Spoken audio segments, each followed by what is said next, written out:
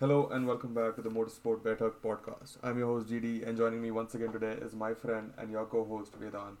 On this episode, we will be talking about the F1 Iberian Peninsula doubleheader taking place in Portimao and Barcelona. So, let's grab some chai, take our seats, ready our opinions, and dive right into the conversation. Hello Vedant. Finally, we have a doubleheader of F1 weekends. Finally, we don't have to wait 2 weeks, 3 weeks, or which feels like forever to get some more F1 racing under the belt. Um, what are your thoughts going into the weekend? Well, hello Divya. Absolutely. It's been 2 weeks since it's going to be 2 weeks since the race in Imola, and it, as you said, it feels like forever. But heading into Portimao and Spain, I believe we can see the most competitive racing. Which, like, obviously the season is going to be very competitive as a whole, but after Barcelona, the pecking order might just settle down a bit because the teams will start focusing on the 2022 car, and these two races will be crucial for these teams to cement that edge over their direct rivals. Yeah, you bring up two very interesting points there, Vedant. So the first being obviously the fact that we should have a clearer pecking order at the end of these two races, especially after Spain. And secondly, the fact that most teams will probably want to stop developing their cars or have a better idea of how well the cars are performing after Spain and should stop developing in the next two weekends. We remember that Ferrari did say at the start of the season that they'll stop developing the 2021 car after Spain. Um, so there's a lot to look forward to it. Which again, coming back to the first point about the pecking order. So last year the midfield was much closer with Racing Point, McLaren, Renault. Uh, you know, basically trading punches. You could say. One of the teams were faster one place, one of the other teams were faster in the other place. However, this season I feel the pecking order is much more distinct between the teams. On the top, obviously we still have Red Bull and Mercedes fighting, and it does seem that Mercedes has clawed back a lot of performance from their, from how they performed in Imola, but Red Bull does still seem to have the edge. However, lower down the order, we see that McLaren definitely has the best race pace, even though they haven't been able to put the qualifying together. Whereas Ferrari would slot right underneath them, and then AlphaTauri followed by Alpine and Aston Martin, which is a little bit iffy. We haven't seen Alpine or Aston Martin grab a lot of points. They've been trading punches over the last two races, so not a whole lot of performance coming from them. So it's hard to tell them apart where they're on the grid. But definitely, you could say that the pecking order in the middle is right there with McLaren, followed by Ferrari, followed by AlphaTauri, and then in the bottom it's probably more like Alfa Romeo, Williams, and then Haas. So a much clearer pecking order this season. However, the racing has still been exciting, thankfully. Uh, what I wanted to get your view on though was also about AlphaTauri losing points in the first two Grand Prix, even after showing a lot of pace both during testing and um, during the practice sessions and qualifying, but not making it not getting it together during the race. Yeah, certainly. We saw in Imola, Yuki Tsunoda had a miserable weekend, and Pierre Gasly's strategy certainly did not help him. And you're right, because as AlphaTauri only have 8 points, and they are just 3 points above Aston Martin, which is not the real, which does not display the real pace. Yeah, so I really hope they do get their act together. Yuki Tsunoda obviously is a rookie, but he needs to make better judgment in a way, and they need to get those performances together to grab those points and not lose points consistently, because at the during testing we hope that AlphaTauri were right there with Ferrari and Mercedes and McLaren fighting for P3, hopefully, but as of now they're still fighting for P5, which is a disappointment to say the least. I mean, yeah, absolutely. You can see Ferrari and McLaren took away a total of 75 points from the first two races, right? With Ferrari having 34 of those and McLaren with 41. And you could technically argue that AlphaTauri, even if they finished, let's say ninth and 10th in both races, they would have a few more points, if not more, had they gotten the strategies, had they gotten the weekend together, basically, and especially on the Sundays. So I think AlphaTauri would have been up there with Ferrari and McLaren had they, especially like if Pierre Gasly hadn't had a terrible Sunday on both the past weekends, and they would have been contending for what would have been at least the fourth place on the constructors' championship rather than being 26 points behind Ferrari. So I think AlphaTauri is basically wasting their chances of having easy points before their rivals in Alpine and Aston Martin catch up to them eventually through the course of the season. One thing about Yuki, you mentioned, like everybody has come onto it and say, Yuki is overhyped and whatnot, and he needs to make better judgments. But remember, the last Red Bull driver who got such criticism is the lead Red Bull driver right now. Max Verstappen crashed 7 times in the first 7 weekends, and now he is the world favorite for the world champion this year. So Yuki might just be one such other character, but definitely you want the rookie to do well. You want him to perform well and prove himself. But I don't think Red Bull are gonna move Yuki around, even if he doesn't perform well this season that much, as long as he's showing some raw pace on the track. But yeah, nonetheless, we do want Yuki to finish in the points and perform well. Now, Portimao last year was an interesting race. So just a little recap about the races from last year, so that we remember, what happened last year and what we can expect a little bit this year. Portimao was definitely a little later on. It was in late October, so not the same time frame. But the Portimao race had a lot of interesting features. Lewis Hamilton won his 92nd race, giving him the title of the most race wins in F1. And this weekend, Lewis Hamilton has a chance to score his 100th pole and become the first person ever to have poles in 3 figures.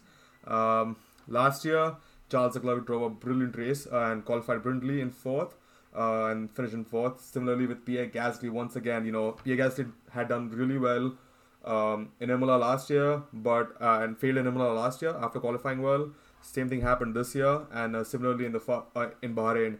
And once again, Pierre Gasly has been presented with an opportunity in Portimao, where he did well last year, to do so again, finishing 5th last year for AlphaTauri too. And Sebastian Vettel too had a great race in Portimao, finishing the points. One of the very few times he did so during the course of the season last year for Ferrari. So yeah, a lot to look forward to. And again, once again, coming back to Pierre Gasly, that man has the potential. He just needs to get his Sunday together. And then Carlos Sainz, once again, he performed well in Portimao last year, finishing 6th for McLaren, and we are hoping to see a little more pace for him this weekend moving forward. Now let's talk about Lando Norris and Daniel Ricciardo. Lando Norris didn't have a great weekend in Portimao last year, finishing 13th, although Daniel Ricciardo did finish in the points behind his teammate Esteban Ocon at the time. So what can we expect from Lando Norris and Daniel Ricciardo going into this weekend? So far, they've had a very clean season, all in all. There have been no crashes, they haven't had any penalties, they haven't had any bad luck so far. It's been a pretty clean weekend. Obviously, Daniel Ricciardo has struggled in the car a little bit, but Portimao, could that be a game changer for Daniel Ricciardo, or moving to Barcelona, which is a track that all the drivers know well? Yeah, I think Barcelona will be a good reality check for all these drivers and all these drivers who have moved teams. It will always also be a good, check and good benchmark for the teams to judge their cars from last year. But going into Portimao, I personally don't believe that Daniel Ricciardo can quite step up his game right now, because as we know, Portimao is a very tricky and undulating circuit, and to get if you're already struggling with your car on a circuit like Bahrain, and like Imola obviously was a tricky weekend, but still Portimao might be a bit trickier to get to grips with the car. But coming on to Lando Norris, he has been in the form of his life for the past 2 races.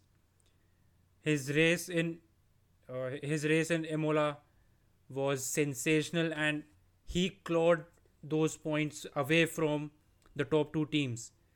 And now that is something which we need to keep in mind going forward, because McLaren and Ferrari are going to claw back those points. And if any of those two teams, Mercedes or Red Bull, if by chance they have a driver behind the Ferraris or the McLarens, that that is what will change the championship very much over the course of the season. Definitely. We saw Lewis Hamilton lose a lot of time behind Lando Norris during the Imola weekend. Obviously, the conditions were different, but you could see that the McLaren could hold up even in those tricky situations against a really fast Mercedes. Certainly, yeah, and I think the Ferrari and the Ferrari and McLaren rivalry, which goes back ages, is starting to come alive once again. For the past few years, Ferrari were the top three, McLaren were lagging behind, but now both of them are firmly in the midfield and vying to be in that perfect place at the perfect time to grab any podium position or even a win. Absolutely, you made a really good point there, both about Ferrari and McLaren, and about the fact that it's going to be a tricky race for all the movers in Portimao, all the drivers who moved teams over the last season. Now, moving on to Barcelona and recapping what happened in 2020, it was a difficult race for Charles Leclerc. He had that seatbelt issue, and it was brought to everyone's notice that the FIA didn't take note of that, and he was not penalized for it, although he did ended up retiring. Sebastian Vettel had a surprisingly great race in Barcelona, finishing 7th for Ferrari. So on a one-stopper. So that was pretty good on his part. And Carlos Sainz once again kept his streak going of finishing the points in P6 for McLaren at that time in Barcelona. So we can expect a lot more from Carlos Sainz going into this weekend. I feel he loves the Barcelona track, and hopefully that will allow him to get to grips with his Ferrari and finally, show some ultimate pace in that car. Valtteri Bottas had a hard time in Barcelona last year, but the two racing points did finish 4th and 5th. Sergio Perez had a great race. And I feel Sergio Perez really needs to perform in Barcelona this year. I think it'll be, like you said, it'll be a benchmark for the drivers who move teams. And I think this Sergio Perez's race in Barcelona will go to show as to how comfortable he is with the Red Bull. Per se, last year Alexander Albon did not have a great time in that car. He finished P8 after starting P6 in Barcelona, so not that great. But Pierre Gasly also made it into the points in Barcelona. So again, another two back-to-back scoring opportunities for Pierre Gasly. Lando Norris again had a disappointing race in Barcelona last year, finishing P10. So not the best Iberian GP weekend from last year for Lando Norris, but hopefully he'll turn things around with the current form he is in. Anything else you want to touch on about these two weekends? So we haven't touched about the teams further down the order, right? And I think it's high time that Alpine and Aston Martin have been scoring points. Lance Stroll has scored points in both the weekends, but it's high time that Sebastian Vettel and Alpine, the entire team, get their act together, because if they want to challenge that midfield, if they want to challenge AlphaTauri and Ferrari and McLaren, I think 2 races were enough to lag behind. If they lag behind more, it will be game over for them. Yeah, definitely. And they've been struggling and languishing in Q2. You could say almost they haven't been able to get into Q3 very comfortably. And another thing, Kimi Raikkonen had a brilliant race in Portimao last weekend. He started P17, P18 in his usual position.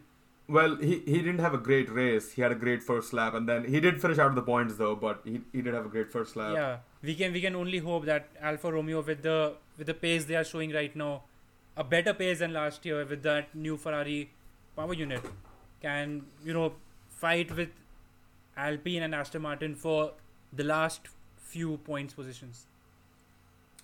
Yeah, although with the current pace that Alpine and Aston Martin are showing, you would imagine that they would not finish in the points if AlphaTauri were able to get their shit together, because if AlphaTauri gets their shit together, they're literally sealing the points finishing positions because you have 5 teams. because you have Mercedes, you have 5 teams that should finish in the points theoretically with Mercedes, Red Bull, McLaren, Ferrari, and Alfa So Tauri. exactly, But coming back, if these lower midfield teams, like whoever is leading the lower midfield, will get those 2 extra points if there's an incident further up ahead. So you need to be in P11 at any given moment of the Grand Prix. absolutely, I totally agree with you. Alpine did come out after the Imola GP though, and they said that the upgrades didn't work, weren't designed specifically for Imola, and it didn't show the true potential of the upgrades. So that will be interesting whether to see whether Alpine was just being defensive on their part or whether they truly meant what they said, and to see if there's any performance gain over these 2 weekends. But the biggest news I feel this weekend has been about Red Bull making moves behind the scenes, poaching Ben Hodgkinson from the Mercedes AMG F1 team. And there have been rumors that Ben Hodgkinson has been trying to get people at Mercedes to come along with him to join the Red Bull engine program, which will be its independent program starting 2022 when Honda leaves F1 at the end of this year. Yeah, certainly Ben Hodgkinson has been with Mercedes for the past 20 years in that Formula One power unit program, since back when it was called Ilmor, and that experience is certainly going to pay dividends for Red Bull very much. And I mean, you could say that Red Bull obviously is paying him more to get him to design the engines, but that is the competition and that is what Red Bull wants to do, because they don't want to be a customer team anymore. We have seen it from the Red Bull management that their comfort level with Honda right now is too high, because they can get whatever they want. They can extract whatever they want from Honda. So unfortunately Honda is leaving, but Red Bull still want to be their own bosses in terms of the power unit, and that is why they want to make all that investment into it. I mean, yeah, and one could argue that the Red Bull Honda engine in 2021 is the class of the field with the pace that Red Bull is showing on the straights and over in Imola and Bahrain. So you could argue that, especially the qualifying pace. But another interesting question that comes to my mind is the fact that is Honda's move to F1 like Red Bull being forced to have their own engine development program because of Honda leaving F1? Is that putting Red Bull into a new era of their time in F1? Is this going to be redefining for Red Bull, because finally they will be a true constructors team with their own engine and their own chassis? So will this be era defining for Red Bull moving into the future? Because we don't know what's going to happen in 2025. We know we're looking at sustainable fuels. We know we're looking at some engine changes, power unit changes. But could this be era defining? Could this be what forces Red Bull to be a true constructors team for the rest of the time, for the rest of their time in F1 at least? Well, it certainly is a new era for them, because I think even McLaren have never had their own engine program. McLaren have always sourced the power units from elsewhere. Like like the deals with Honda and Mercedes were factory deals, but still they sourced those power units from elsewhere. And with Red Bull putting in that investment to build their own power units, we have the engine freeze right now, but they certainly would hope to build their own power units for the next regulations. That would be where they need to get it right, because right now they'll use the Honda power unit, which will go on for 5 years, but 2 years, whatever, 3 years, but that 2025 power unit regulations will be key to their time as an engine manufacturer. Yeah, but I'm asking this. I asked this question because poaching someone like Ben Hodgkinson from the Mercedes team is no mean task, right? And Red Bull have come out and said that they want the best in the business to be on the Red Bull engine program. They're looking for the best talent that is out there, and that to me shows intent to the fact that Red Bull are trying to commit to a long-term engine development program, which means they will want to manufacture and design their own engines in the future. They might again go back to third parties like with like AVL or like a consulting firm, or maybe even go back to another engine manufacturer and have a deal with them later on.